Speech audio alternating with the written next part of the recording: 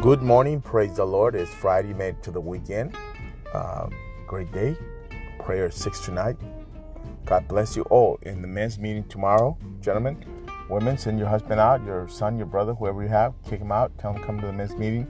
A great time in the message, 7:30, breakfast and prayer, and talk about the word. The word of the living God. 1 Peter 4:10. God has given each one of you a gift from his great variety of spiritual gifts. Bang. Use them well to serve one another. He's giving you a gift. Use it to serve the body of Christ. Commit to a place. Be part of something, not just a lone ranger, but be part. God bless you. Have a great day. Church Sunday morning.